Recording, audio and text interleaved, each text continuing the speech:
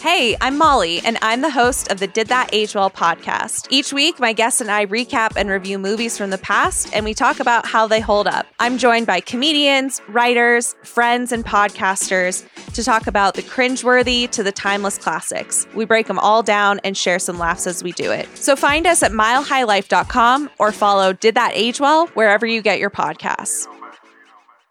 Hey everybody, it's Drew Goodman. Guess what? Like everybody else in America, I have a podcast. Actually, I've had it for 4 years. Download it at all of your favorite places you get podcasts. I have great guests. Guys like Ryan McMahon, Dan Issel, Hall of Famer to be Albert Pujols, current Hall of Famer Larry Walker, Adam Schefter. And we kick around subjects locally, regionally, nationally. So download it and tell your friends. The Drew Goodman Podcast. Catchy name.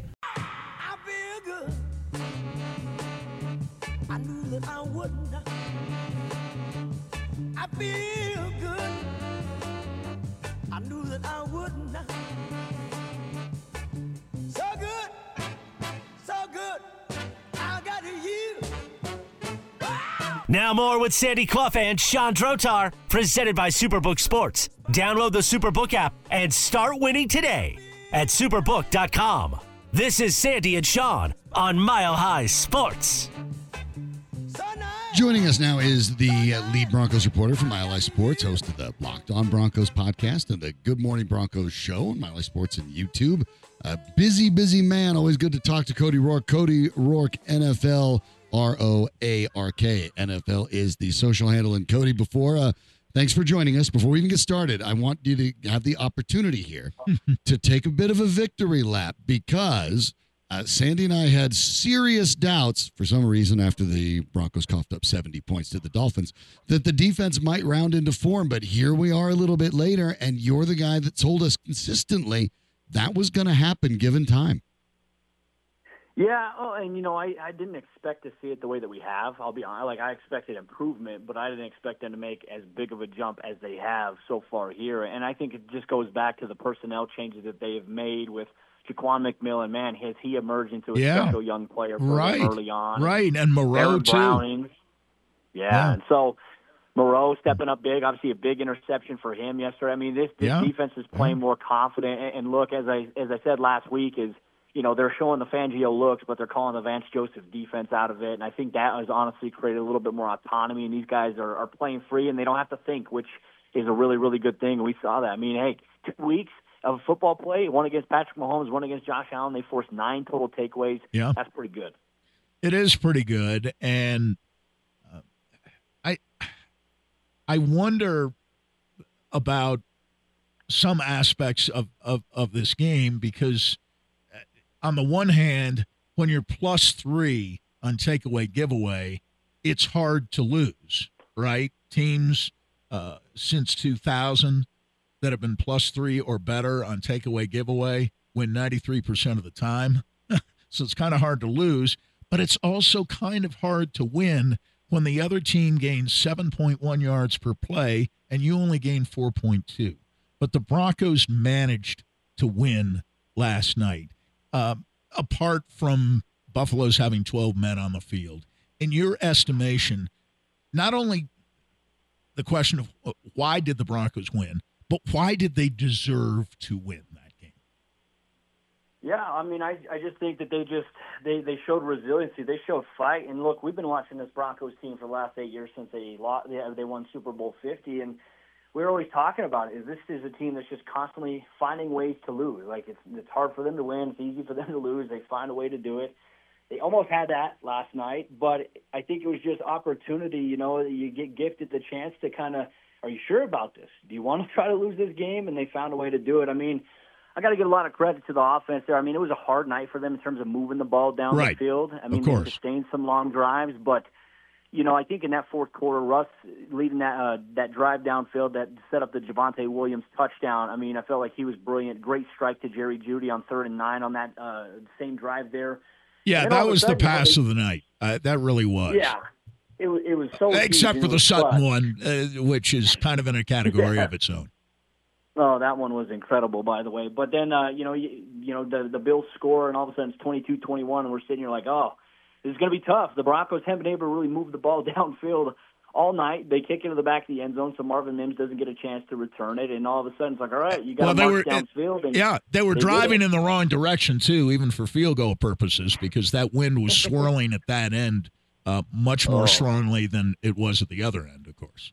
Yeah. No, it was the wind was a little bit brutal there, but, for them, Samaje Perine, I felt like came up big for them, in the pass-catching game on that drive, a little shovel pass from Russ, and then that cover zero blitz got him and backed him up into a 3rd and long, took him out of field goal range, and then they saw the same look, and Russ just chucked it up to Jerry. And that was one of those moments where you're kind of glad it's an underthrown ball in a situation like that, because it puts the DB in a tough position. As a DB myself, boy, that's one of the hardest plays to cover. It is. Unfortunately, the rules don't benefit. And I almost thought, boy, I wish Jeudy had sold it better, but they called it. They called it right away, and it was the right call. I just thought Jeudy could have been a little more aggressive coming back to the ball and making it very, very clear that there was contact that prevented him from coming back and catching it.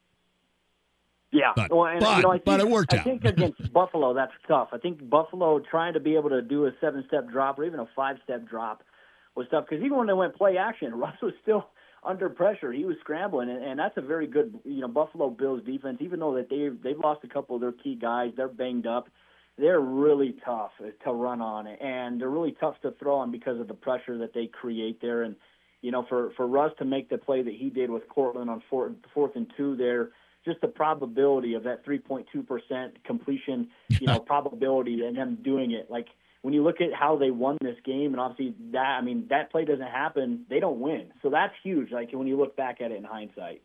Yeah, and one of the discussions we had really yesterday, I thought Sandy brought up a very good point when you're talking about Russell Wilson and Sean Payton. The idea that Russell Wilson is throwing for comparatively minimal yards, but the completion rate is pretty high. The touchdown-interception ratio is fantastic.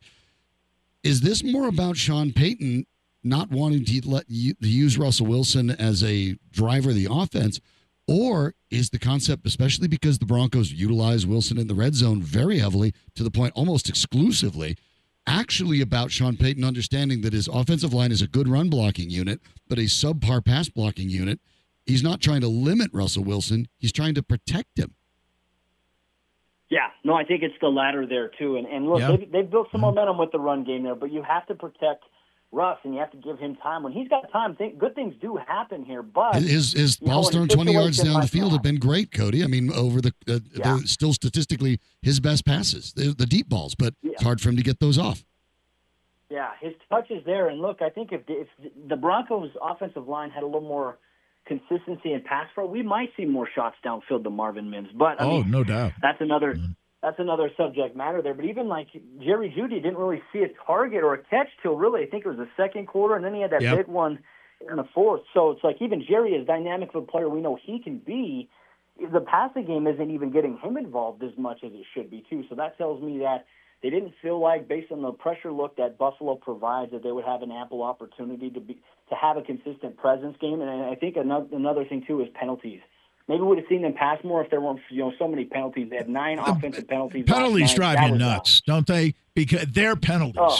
Because there was a point fairly early in the second half when they picked up their 8th penalty, and I'm saying, you got to be kidding me. You're not dominating the game in a territorial sense, but you've got all these takeaways, and you're getting the ball in great field position, and you're only turning the 4 turnovers for the night into 6 points because you keep getting penalized.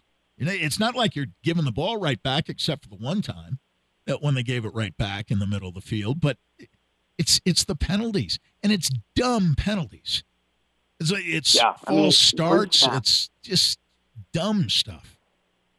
Yeah, and it was weird to see. Lloyd Cushenberry had 3 penalties. 3. It was weird to see. It was a little uncharacteristic of him. So I guess it was just one of those games there. But despite all the obstacles that they faced, I think for everything that went as wrong as it did for them at times, I think for them to come out with a victory, I think is so big for them. And look, a lot of people are like, well, it wasn't, it was technically a loss. But I'm like, that's not how football works. Look, you win or you lose. That's how it goes. It could be ugly, it could be pretty, it could be perfect.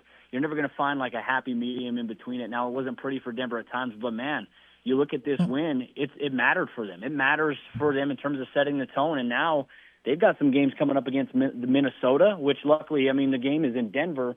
And then you have Cleveland. And then after that, you have a chance to maybe rattle off some wins. Houston's playing well. You're going to play them. You're going to play the Houston's Chargers. playing very well. Houston and Minnesota and Cleveland are all red hot. But at the same time, nobody thought that any of those teams were going to be more difficult than this Buffalo game, and they find a way to get it done. And so I think that's an interesting point, Cody, that you brought up in the beginning part, that, yes, it's easy to look at this sort of glass half empty, and I've been guilty of that too, and saying, look, I wrote on social media last night, I'd love for the Broncos to go take a game rather than have their opponents consistently either play badly or manage the game poorly or whatever. But at the same time, that's football. There are games that aren't good. There are games that are sloppy and poorly played. And you have to find a way to win those. Good teams tend to find a way to win those games, and bad teams don't. The Broncos, thus far at least, it feels like a tale of two completely different seasons, because not only from the standings and at least the last month of records, but even the statistics from the defensive side, which shows the Broncos is still across the board one of the worst defenses in the league, in part because of that Miami game. But they're not playing anything like that anymore. Now they're younger, they seem to be faster, and they seem to be a little more comfortable with the Vance Joseph system, which intrigues me because Patrick Mahomes was on the Manning cast last night and said that he noticed on he actually brought it up. They're getting Vance Joseph's system instead of running what they had the year before. Mahomes actually had quite a bit of praise for Joseph's system and thought that the Broncos now buying into more of it as opposed to trying to keep things from Evero going was making a difference. Are you seeing the same thing? Yeah, no, I absolutely am. And I think the guys are so comfortable with it too. I think it helps having Justin Simmons back. And man, I just can't, at this point of the season, it's great that they've won 3 in a row, and obviously there's a nice turnaround going on, but just can't help but look back at week 1 and week 2 and say, man, they really missed out on an opportunity. They'd be 6-3 right now. But maybe they needed that. Maybe they needed that too. And I think that's where, we see it, I think almost every year, every other year, there's just a team who starts off poorly, right? And then they just rattle off wins in the second half when it's meaningful. And look, Sean Payton has had some slow starts before in his time in New Orleans, and they've kind of gone on a run here in the second half. I believe he's 11-3 now overall coming out of the bye week. Well, he's also, and I know we're in November now, but he's one of the better October, early part of November coaches. Historically. Well, I felt it was interesting. We saw in the Chicago game he cut off the sleeves, and then in this game we saw him put on the blue light glasses in the third quarter. So I don't know. There might be a trend there. Hey, I wanted to ask you too about specifically on the defensive side. We saw DJ Jones make a play last night on the flank. We've seen a different kind of Zach Allen, I think, in recent weeks. Obviously, the return of Simmons and the return of Browning were significant additions. We've talked about McMillan and Farrow a little bit, but listen, I malign these guys too, but I thought they were in on some fairly big plays last night, the 2 inside linebackers, Singleton and Jewell. Yeah, no, absolutely. And I think the one thing I noticed, Alex Singleton continues to play with his hair on fire. I mean, that one, he had a near interception. He just couldn't get the other foot down quick enough there. Yep. You mentioned the DJ Jones play. Like that for him at his size to make that open field kind of tackle the way that he did against Latavius Murray, who, obviously former Bronco. Like that's an impressive play. Josie Jewell, once again, is a good tackler there, consistent. With that, just these guys are making plays. Zach Allen as well, like just pressure and motor. He looks like an entirely different player than what we saw in the first half of the season. Which, I agree. Part of me wondering was that relative to scheme? I mean, the fact that Denver's kind of changed things up a little bit. Now you're seeing more advanced stuff. Exactly. That's probably helping Allen. You would think if it's more of Vance Joseph's defense and less of just a recreation of Evero's defense, that probably would help Zach Allen, who's played only in Vance Joseph defenses. Yeah, no, and I think everyone else, too. Some of these guys, too, even Josie has experience. Justin has experience in his defense as well. And so I just think these guys are all on the same page. And I think, you know what, gentlemen, I think the fact that they're all healthy, that's huge. I mean, they lost P.J. Locke last night. He was in a walking boot after the game. Right. We'll see where he's at, but they will get Kareem Jackson back this week, which does help if P.J. Locke does have to miss time. when we heard from Sean Payton today, it made it sound kind of interesting, because he was asked about Kareem, and they obviously, if they would nose tackle Keandre Coburn to make room for Kareem to return to the active roster. To me, it was a little interesting because, De'Aaron Turner, he's just a young guy. I just don't think he's ready just yet to be out on the defensive side as much as he has been. But I think he can continue to learn and grow. He's been good on special teams there. But yeah, these guys, they're locked in. They're playing a different level of football right now. It's nice to see. They're fully healthy. Baron Browning looks good. Jonathan Cooper, I don't know if you guys saw, there were a couple plays. He came inches away from what I felt like if Josh Allen would have held the ball just maybe a half second longer, he would have wrecked the game with a strip sack. He was creating pressure, and it was close. And I think that's ultimately what you want to see. You just want to see the high, relentless effort and pursuit by this defense, and I think it sets them up for a very, very possible week here against the Minnesota Vikings at home in primetime again. He is Cody Roark. Make sure you give him a follow on social at Cody Roark NFL. Check out Good Morning Broncos and the Locked On Broncos podcast, as well as everything. Cody's Broncos content, the written content on My Life Sports is absolutely terrific. Make sure you follow all of that. You can get it on Cody's social, and you can just catch all of it right here on My Life Sports as well. Cody, really appreciate it. It's actually nice watching this turn around a little bit, even though we don't know where it'll end. The playoff odds are still sitting at about 11%, but back in Bull Durham, Tim Robbins' character is like, winning. It's better than losing. Yeah, no, 100%. And it makes our jobs a little easier because we don't have to talk about the same things over and over again. It changes things up a little bit. So, hey, that's a nice thing. If they can keep winning, I think the audience will be a lot happier. And then, a good time right now for Colorado sports. Hopefully the Avs can get it together. Obviously, they won last night. I went to the game the other night.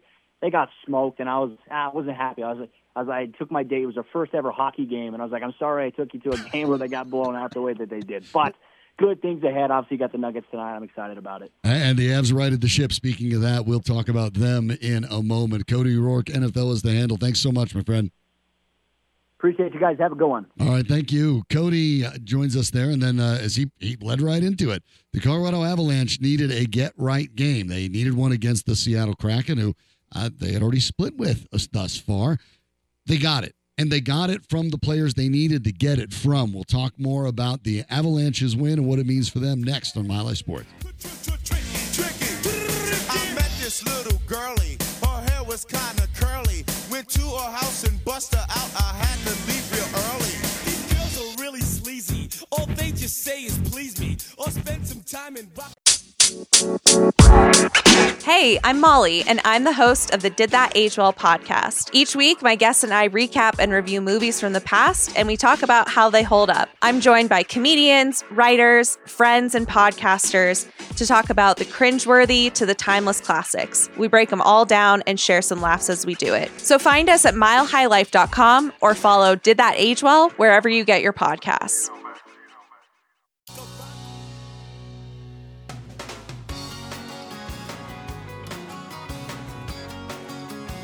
This is Sandy Clough and Sean Drotar on Mile High Sports. Your first goal with the Avalanche, we know you've been grinding, you've been working and waiting for it. Do you feel a little bit lighter now that you got that first one under your belt? Yeah, I definitely feel lighter. Obviously, it was a while coming, but to get a goal like that in the third period, it was a great pass by Nate, and just to bury one now. I got that away from me, and we got a big win out of it.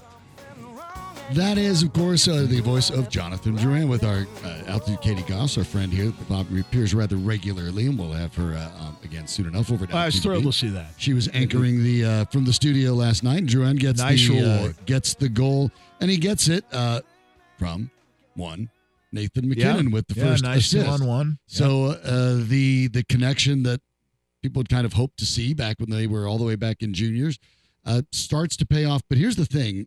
And we've talked about this a little bit, as the Avs have played some rather wobbly hockey over the last 2 weeks. It's a good word.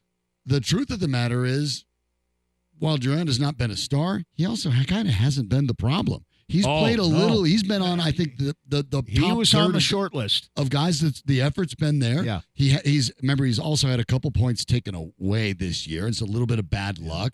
I think the experiment, you'd like it to, everyone wants to microwave and have it faster. But I think now that we're only 14 games in, I think that the Drouin experiment is still moving forward with some traction. I don't know where it's going to end. I don't know if he's ever going to regain the form that he was. He was drafted, and everyone expected that kind of player.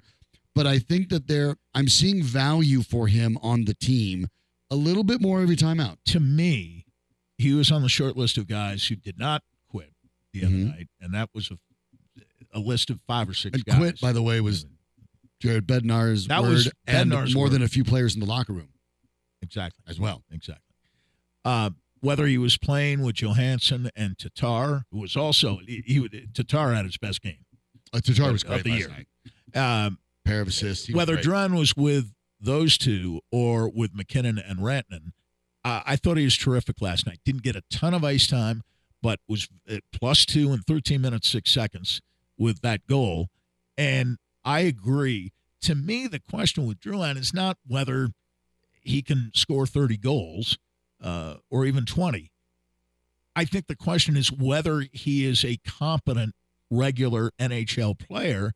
And for the most part, I think he has given indications that he still is. And I haven't found him to be irresponsible defensively. So I'm fine with someone who's not even making $1 million a year on a 1-year deal going about his business the way he has through 14 games. And the team is 9-5. Has he been a healthy scratch? Yes. Did he deserve to be a healthy scratch the times he was? Yeah, probably. Maybe he needed just to get away from it and relax some.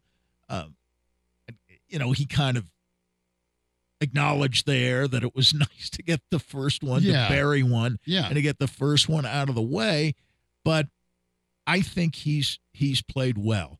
The third line, listen, O'Connor is getting well over 15 minutes a game now. He played 17 minutes, 10 seconds last night.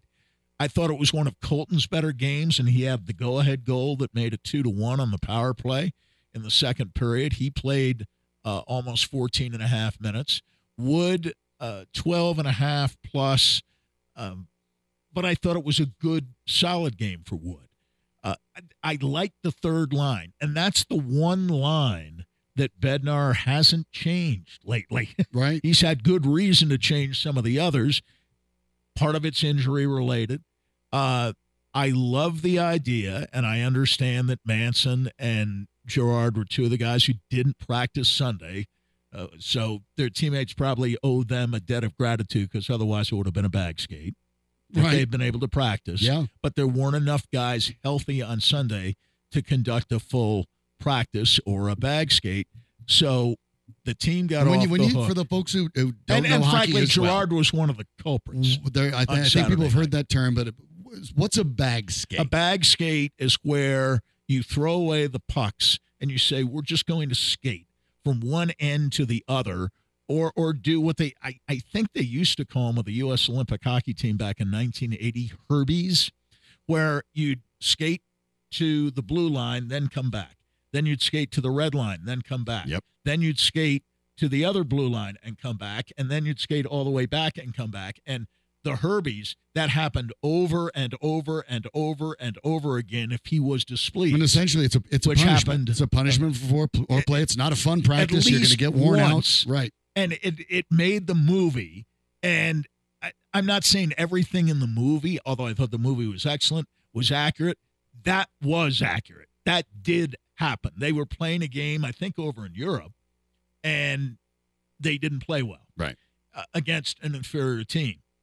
And he took them out, and they literally turned the lights off in the building, and he still had them doing Herbies. Yeah. He still had them. But that's So, what is known in that the term, trade as a bag what skate. they mean is the pucks stay in the equipment bag. We're not actually playing today. We're not playing. We're just it's skating. Conditioning today. And it was Bednar who concluded the press conference the other night by saying, if they won't work in the game, they will in practice.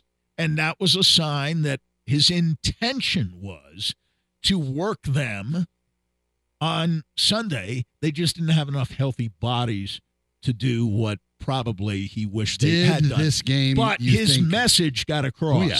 His message, and that's where I think screaming at the players after the game and shaming them, and they deserve to be shamed. You don't have to run the bag skate. You can save that tool in your proverbial, I guess. for a little bit later I think if you need it. Bednar is definitely a proponent of the idea that you can only go with your team a couple times times a year. Maybe 3, 4 he at burned the most. one right here, and he got the result. He burned one, and he got the intended result. Although I'm watching the first half of the game, and I said they're playing better, and they are trying, but boy, are they tight. Boy, are they tight. And I actually think Georgiev 1 or 2 times saved them. And remember, they scored a shorthanded goal to go ahead 2-0. Mm-hmm. And maybe last night's most valuable player was once again the video coach, who called down to Bednar and said, you might want to have him look at that one because Georgiev got interfered with. Now, this is on a 2-on-1 break. Right. On a shorthanded situation, you're thinking, you never see goaltender interference on a 2-on-1, right?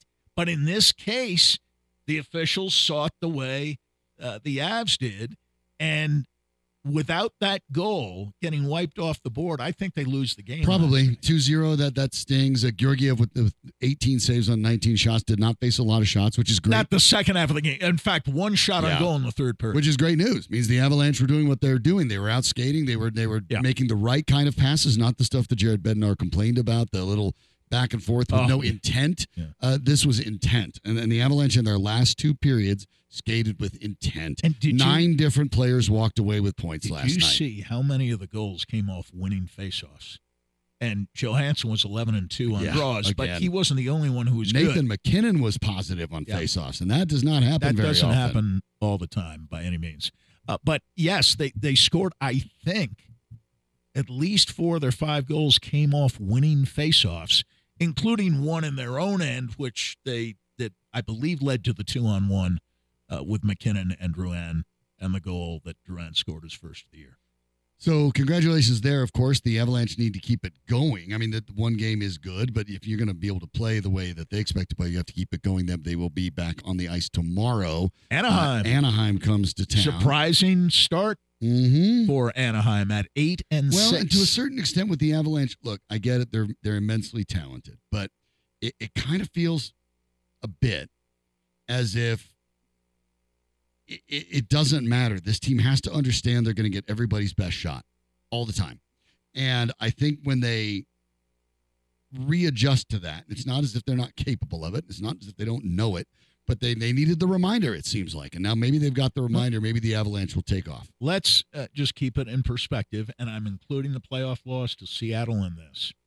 In their last 63 games, the Avs are 43-16-4. That is a point percentage of .704. So, in other words, they're getting, over the last 63 games, including the 7-game series with Seattle, more than 7 out of every 10 points available to them. Yeah. And if you take out the playoff series and just look at the last 56 regular season games, 40-12-4 works out to a .750 point percentage, which means they're getting 3 out of every 4 possible points in their last 56 regular season games. The game was the other night, and that doesn't get forgotten about. In fact, some of the homers are saying, "Well, just put that one in the shower and forget about it, wash it off and forget about it." No, you remember that game. I think you remember that game. And they made amends last night of sorts. But now, I'll tell you what, you got a surprising Anaheim team. Then you go to Dallas and Nashville, always tough places for the Avalanche. Vancouver has been not a good but a great team so far this year. Vancouver looks like Edmonton, and Edmonton looks like how Vancouver was supposed to look. And then they go to the Wild, another tough place to play. Calgary and Tampa at home, at Arizona, at Anaheim, and at the LA Kings, who are 8-3-3. One of their 3 regulation losses on opening night to the Avalanche. So the schedule over the next 10 games, 6 out of 10 on the road, starting tomorrow night with the home game, which means 6 out of 9 on the road, and good teams. What I really liked to see play. from the Avs was not only the result, but where the scoring chances were. There were they talked about it. Guys willing to put in the work. Lots of scoring chances right at the goal mouth. Guys were taking the puck to the net. True. The intent was to get close to the net. Everything they didn't do on Saturday. Right. And when the Avalanche are actually doing that, when somebody's also crashing the net, when they're actually putting the pressure on the goalie directly, the Avalanche are a very difficult team to stop. Oh, and by the way, Makar and Taves are a pretty good defensive team. Do this. This is what you saw in the last two periods, especially. That's Avalanche hockey. Let's see if they can keep that going. What are the Denver Broncos? I mean, are they the team that's won the last three over two of the AFC's at least perceived best teams? Or are they the ones that dropped their first two games to the Raiders and the Commanders at home? Well, they have a home game coming up next. Yes, as Gary Kubiak said, we're fixing to find out. But we'll try to look at it from this point of view after their big win against the Bills next on Mile High Sports. I was so high, I did not recognize the fire burning in her eyes, the chaos that controlled my mind. A little premature to talk about maybe the local squad getting there, but you can still win a trip to the biggest football game of the year, courtesy of Superbook Sports. Superbook will fly you and a friend to Las Vegas for February's championship game. They'll also give you 2 tickets to the game and a 3-night hotel stay. So all you have to do is place a $25 same-game parlay between now and January 7th, and you're automatically entered to win. So wager and win a super trip to Las Vegas, courtesy of Superbook Sports. Visit superbook.com for terms and conditions. Gambling problem, call 1-800-GAMBLER. Sandy, do you want the good news on the offense or the bad news? Which do you want first? I'll take the good news. Okay, the good news. Russell Wilson completed every target to every receiver except for Lucas Kroll, tight end, who was activated for that game. Who was wide open on one play, and Wilson just didn't. Missed him. Cortland Sutton, who you went 8 for 11, which so you can live with a basically 73% completion percentage when throwing to Sutton. But otherwise, he didn't miss targets to anybody else. Every target was completed or erased by a penalty in Jerry Jeudy's case, and also one exception. That will lead you to maybe the bad news. The other person who won 0 for 1 on targets, Marvin Mims, who still can't seem to get on the field. Well, he can't get on the field, and when he was a ball carrier last night, they tried to run an end around. It's like the Jerry Jeudy weird plays are back again or something, or the Noah Fant. Yards in a play, But Mims is on special teams now averaging 20.7 per Mims punt. was a major factor. He in leads the NFL in punt return average, 20.7. Here's the crazy stat, Sandy. He probably won't average that because that's a ridiculous number. But the last person to average 20 yards of punt return in the NFL was in 1974. You have a threat in the punt return game. Yeah, I agree. I don't know that he's Rick Upchurch yet, but he'll do, particularly by comparison with the recent punt returners. Everybody in between him and Rick Upchurch, basically? Just about. Glenn Milburn was pretty good. Glenn Milburn comes to mind. But, yeah. And actually, the world's worst cornerback wasn't bad as a punt returner, Darren Gordon. But yeah, I think we ought to pay attention to their special teams because all year they've been in the top 5 on special teams in DVOA. That's the Football Outsiders metric based on efficiency, and they're currently number 2 in the league, and they've been number 1 at times. Special teams have not been the problem this year. In fact, the only they almost were last good night. thing that happened in Miami was that Mims took one back for a touchdown. Right. So, let's face it, they're 17th on offense. That really hasn't changed all year. Because of the Miami game, they will remain dead last on defense. They just will. They're stuck there. They're stuck there. That one game is going to drag them. But certainly down. you look over the last few games, things have gotten a lot better. And sure. Yeah, I mean, it's been impressive. The Broncos offense, yardage per game, 23rd in the NFL, 301.9. And they had, 300 last night? Yeah. They're 15th in points per game at 21.8. So, I mean, that's all right. That's all right. But it's an offense that seems like, and I guess maybe it seems silly questioning it after this win in particular. But, boy, this doesn't feel all that different to a certain extent in the way Vic Fangio wanted to coach. Yeah. Let's keep these low scoring. We're not going to score much. We're not going to be all that creative on offense. We're just going to try to keep it close and let our defense win games. It feels like deja vu all over again. That should have been a high-scoring game with 5 turnovers last night in the game. With 5 turnovers, should have been a higher score than 24. Denver could have put this away early. Oh, absolutely. But just they could not have been move ahead by the 2 or ball. 3 touchdowns. And they did score some points after obtaining excellent field position by whatever means, and they didn't even make a first down. Right. Which makes it tough to score touchdowns. Yes. Now you can kick field goals, but it makes it tough to score touchdowns. And the problem was when they scored touchdowns last night, at least when they had extra points after touchdowns, those did not go very well either. And that's it's another really problem. hard. It's really hard for the Broncos to play a clean game, isn't it? It seems like it's hard. We would be talking about this game being a special teams disaster if it wasn't for the Bills' 12 men on the field. 12 men on the field. You're exactly right. Except for the Mims returns, we'd be sitting here today saying, Lutz missed one off the left upright. That's on him. He missed the field goal at the end. That would have been on him. The other one, that Riley Dixon, whose presence on this team I continue to wonder about. I know the snap came back funky, but he didn't even come close to fielding the snap. However, it came back, and so it was an aborted play, and they ended up falling behind as a result, 22-21, right? Which it shouldn't have been the case. But I look at the upcoming 3 opponents, and again to the DVOA metric, Cleveland Browns are number 6 in the league overall. Right. Now, one-dimensional, but then Miami is too. They're just different dimensions. Correct. Cleveland's got the best defense. Miami's got the second-best offense. Cleveland stinks on offense, mediocre on special teams. Miami stinks on defense, and they are even worse on special teams, but they have the second-best offense, and offense still carries the day in the NFL. You go 6-3 with the second-best offense, even if your defense, led by Vic Fangio, and your special teams aren't any good. So you got Cleveland 28th in offense, 1st in defense, 18th on special teams.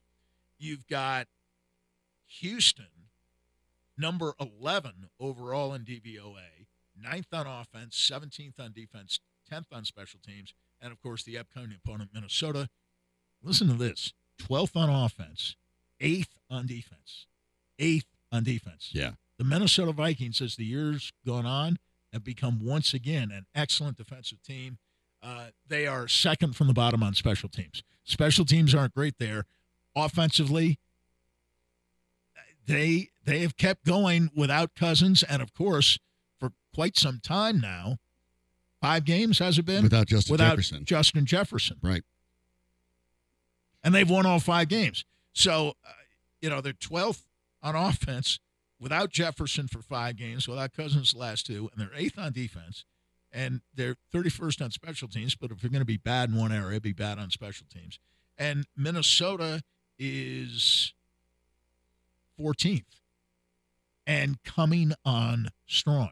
So these next 3 games, starting with the one on Sunday night here against the Vikings, are going to be challenging. The Broncos games. will have to earn it for sure, but at the same time, and those teams probably won't give the games away in the fashion that you'd think Buffalo and Kansas City. But I don't think you could fairly look at it and say the Minnesota Vikings at home would be a tougher, and we know the result now, but I think if you were to look at it during the bye, none of us were going to say the Minnesota Vikings at home are going to be a tougher game than Buffalo on the road. Right. Nobody. Right.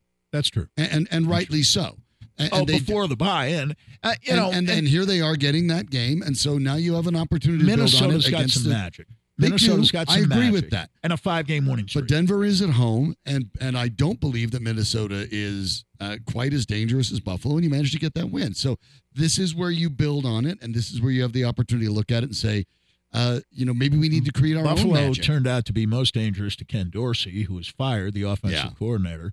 And I mentioned earlier Mike McCoy, when he was with Arizona a few years back, got fired after the Broncos went in on a Thursday night, I think, and thrashed the Arizona Cardinals. I can't remember if that was 17 or 18. Well, if but it was Ken one of those Dorsey, 2 years. And Ken Dorsey, I think the deal with Ken Dorsey, and I'm just speculating here, I think it had more to do with a perceived relationship with Allen that wasn't working. Well, Just I'll tell wasn't you what, working in a professional unless the Bills sense. turn it around, it won't matter because he won't be the last coach fired there. And you might as well get out now. Well, there's a little bit of sympathy for your firing where you look at it's not your fault. And I will put some of this for Dorsey squarely on the shoulders of Josh Allen, who has been a great quarterback, a top 2 or 3 quarterback in the league when Brian Daboll was coaching him. Prior to that, not so much. After that, seemingly not so much. Well, no, he had Daboll from the beginning. So Daboll they handled him differently at the beginning. They didn't let him throw as much. They let him use his legs, play to his strengths right away. And no, he had Daboll from the beginning in the NFL. But he hasn't been the same guy since. He hasn't been the same guy since Daboll left. You're right about that. I think that's because Josh Allen has some gunslinger tendencies, which Dorsey has not been able to tame. Right, and Daboll was. So and that's I'm sorry that Dorsey hasn't been able to tame. So Dorsey gets fired. And Daboll was the one that oversaw, and I'm explaining this before with him, the unprecedented, at least in 25 years, jump in accuracy from college to pro to the level at which he was at. That was because Daboll had an opportunity, as you put it, that's the right word, to tame Allen's tendencies to want to bite off more than he can chew. Yeah. And without that there, it's been a problem. And the turnovers go up and up and up, and now he leads the league in turnovers. It's interesting. And that's not really necessarily on, perhaps it's not Dorsey so much as it is Allen, and you lost the guy, you lost his sort of whisperer. The good doctor will answer this question tomorrow for us. We'll be doing the first of our podcasts that will air during the last half hour of our program tomorrow and on every Wednesday between 5:30 and 6. We'll have the good doctor on. And I'm going to talk to him about that situation because he knows it well. He's close to McDermott. He's done some work with the team and with some of the players up there, and he knows the situation. Yeah. I think some guys, and it sounds weird and it's counterintuitive, and I certainly think in most cases it doesn't apply, but some guys respond better to the tough love style of coaching. And when you bring in a guy who maybe loosens the reins a little bit, it's not good for the player. The player may be more relaxed because he's getting to do what he wants to do. But, I've seen the way Daboll acts as a head coach. Daboll isn't touchy-feely. Daboll coached for Bill Belichick, and there's nothing touchy-feely about Bill Belichick. That's not his thing, for sure. And Daboll also, I believe, coached for Nick Saban at Alabama for a time. And Nick Saban is not touchy-feely. And working for Nick Saban is not a touchy-feely experience. So these guys are, as our old friend Irv Brown used to say, hard chargers. And they don't spare the rod, as it were. They're tough. And I think Dorsey came in, and we see Dorsey's temper in the booth when he's smashing the table, as he did last year at one point, in a very public demonstration of discontent, which probably didn't sit well with Sean McDermott. I wouldn't think so. So, and hey, McDermott and Daboll fought like cats and dogs. I mean, McDermott's a defensive coach. So I'm not saying that Daboll and McDermott had a problem, but I'm saying it's possible that there was a problem with Allen.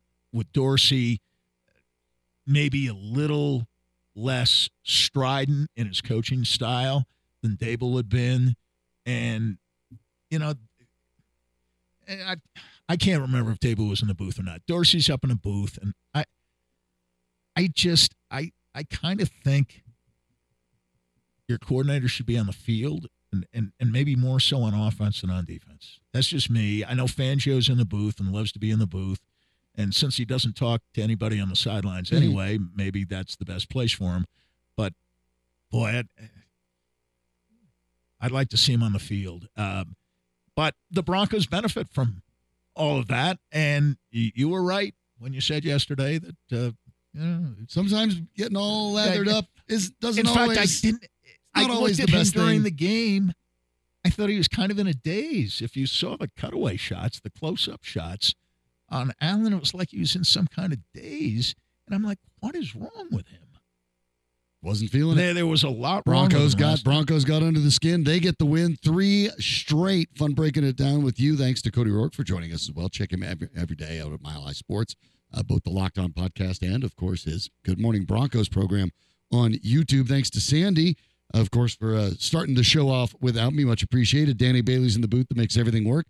Thanks to you for listening, whether it's FM, HD, MileHighSports.com, where you saved yourself the trouble and got the Mile High Sports app, and then you have it all in your pocket, including all the great stuff that Cody puts together and everything else. We'll be back at it tomorrow. The Nuggets take on the Clippers tonight at 8 p.m. with a very, very bright basketball court. So if you can get your retinas over that and get some sleep, we're going to try to do that, and we'll be back at it tomorrow as well. For Danny and Sandy, I'm Sean Drotar. We'll catch you then, but keep it right here on Mile High Sports. I was on my way. Thanks to you. Hey, I'm Molly, and I'm the host of the Did That Age Well podcast. Each week, my guests and I recap and review movies from the past, and we talk about how they hold up. I'm joined by comedians, writers, friends, and podcasters to talk about the cringeworthy to the timeless classics. We break them all down and share some laughs as we do it. So find us at milehighlife.com or follow Did That Age Well wherever you get your podcasts. Hey everybody, it's Drew Goodman. Guess what? Like everybody else in America, I have a podcast. Actually, I've had it for 4 years. Download it at all of your favorite places you get podcasts. I have great guests. Guys like Ryan McMahon, Dan Issel, Hall of Famer to be Albert Pujols, current Hall of Famer Larry Walker, Adam Schefter, and we kick around subjects locally, regionally, nationally. So download it and tell your friends. The Drew Goodman Podcast. Catchy name.